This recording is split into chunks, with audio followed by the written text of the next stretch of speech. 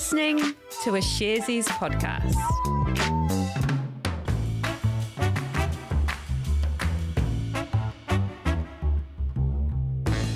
Tēnā tātou katoa. It's Tuesday the 5th of April. This is Recap brought to you by Sharesies. Sharesies is a wealth development platform where our purpose is to create financial empowerment for everyone. Here's the disclaimer. Investing involves risk. You aren't guaranteed to make money and you might lose the money you started with. Any information we provide is general only and current at the time. If you're looking for help with your investment choices, we recommend talking to a licensed financial advice provider. Welcome to Tuesday, welcome to you, and welcome to Chris, who's joined us on Recap again, once again. Thanks, Chris. Hi, Jose. How you doing, Hello, Chris? Thank you. I'm very well. How are you? Yeah, pretty good. I'm slightly worried about my voice. I was getting slightly froggy just before coming on to record. You can attest to that. Ribbit. I was like, all this. It's a bit like this. I'm not worried I might revert to this. Chris, it's been a while since you've been on Recap, which is totally cool. You're a busy guy. Can maybe you remind people what you do at Sharesies, just so they know? I can, yes. I am the product owner in the Australia team, and so that means that I work with the team to make sure we're working on the most important thing we possibly can be in Australia and making sure everyone has what they need to make that happen.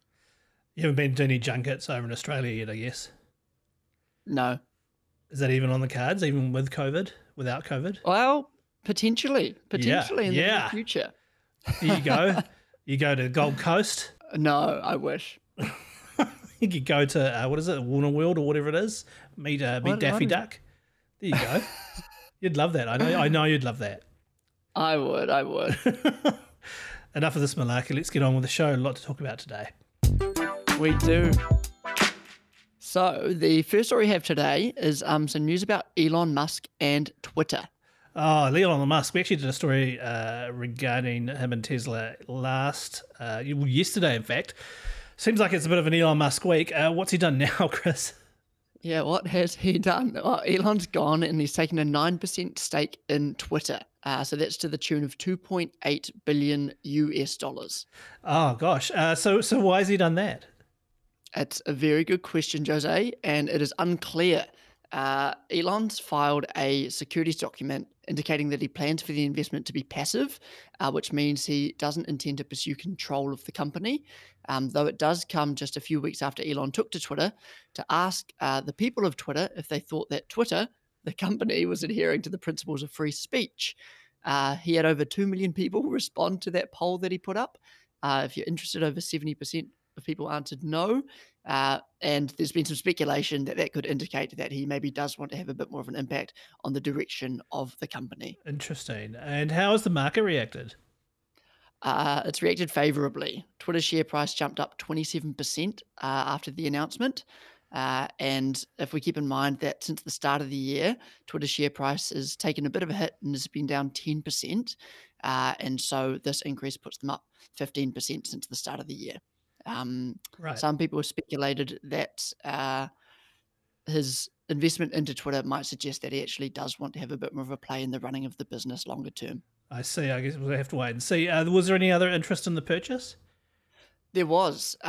This purchase may have brought in a bit of attention from the SEC, or the US Securities and Exchange Commission. They mandate that any passive stakes in companies over 5%, of which Elon is over, he has 9% now, or over 9% of Twitter, needs to be disclosed within 10 days. And Elon Musk disclosed his after 20 days. The historic late fees for a disclosure have been around about $100,000 US, which I imagine might just be water off a duck's back for Elon. And so on that, I think you could cue a duck's noise if you have that anywhere available. I certainly do, Chris. I'll even throw in an amusing slide whistle.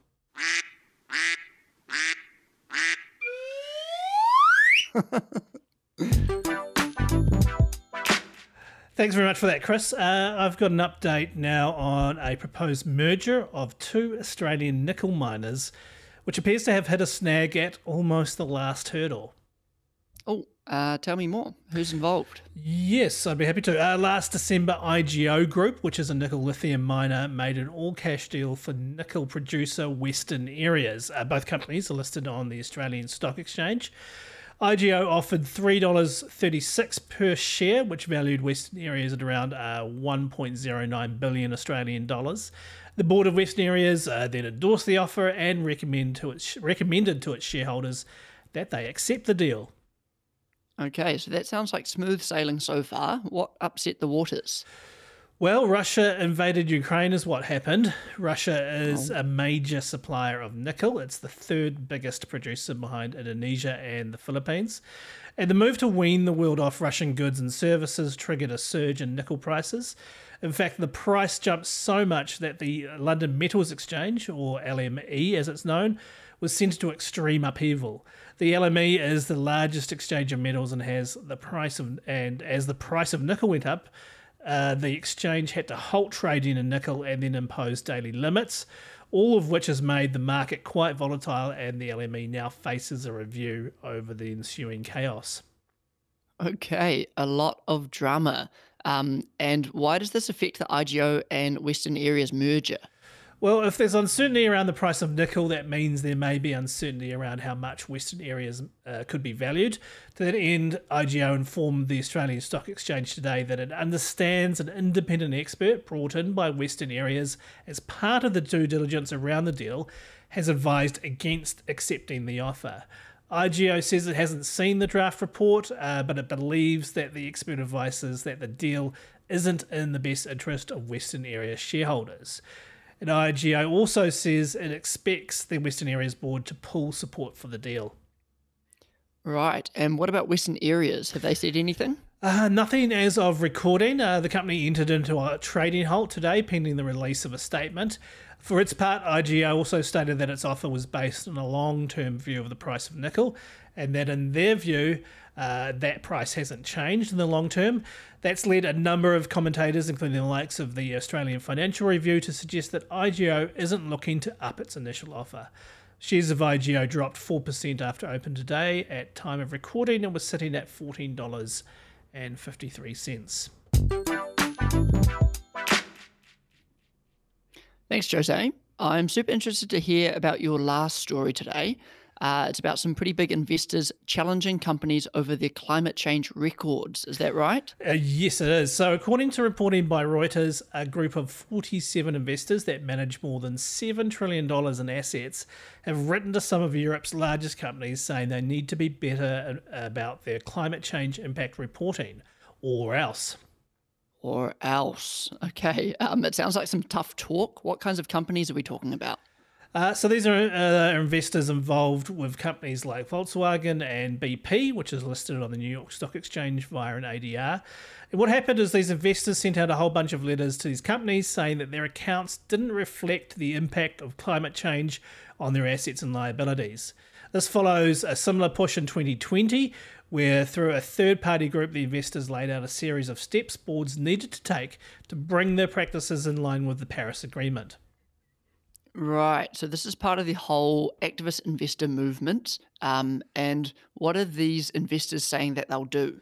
Well, this group of investors, and when I say investors, it's really a group of large investment firms that have kind of banded all together. They say that since 2020, that 2020 push, most companies have failed to respond in what they see as an adequate manner. And in this series of letters, they warned boards that they faced opposition at AGMs in the form of voting against retaining auditors. And they also said that you can expect voting in favour of changing their auditing processes. Right, and this comes right on the heels of the latest climate report by the UN. According to the science, we're at the last chance to keep global warming limit to 1.5 degrees Celsius as per the Paris Agreement.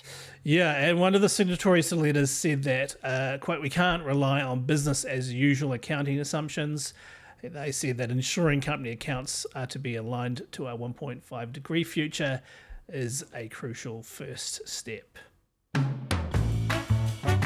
And that brings us to the end of the show. That was a recap for the 5th of April. Thank you so much for listening.